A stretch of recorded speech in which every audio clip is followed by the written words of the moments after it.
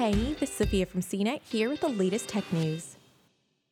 Disney's longtime leader, Bob Iger, has stepped down as chief executive, effective immediately.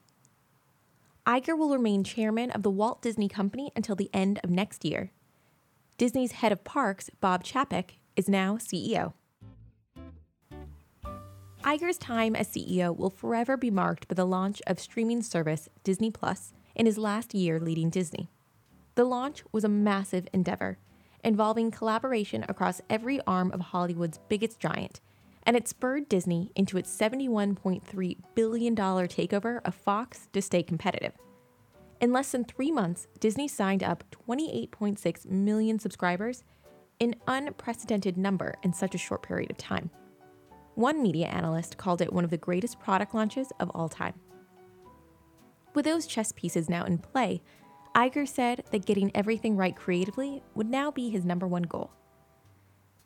The Disney leadership transition has been anticipated for years, but the announcement still came as a shock. 69-year-old Iger had delayed his planned retirement several times, and the process of picking a successor was marked by some drama, like when one heir apparent to Iger suddenly resigned in 2016. Iger's latest retirement plan had been set for the end of 2021. The choice of Iger's successor wasn't nearly as shocking.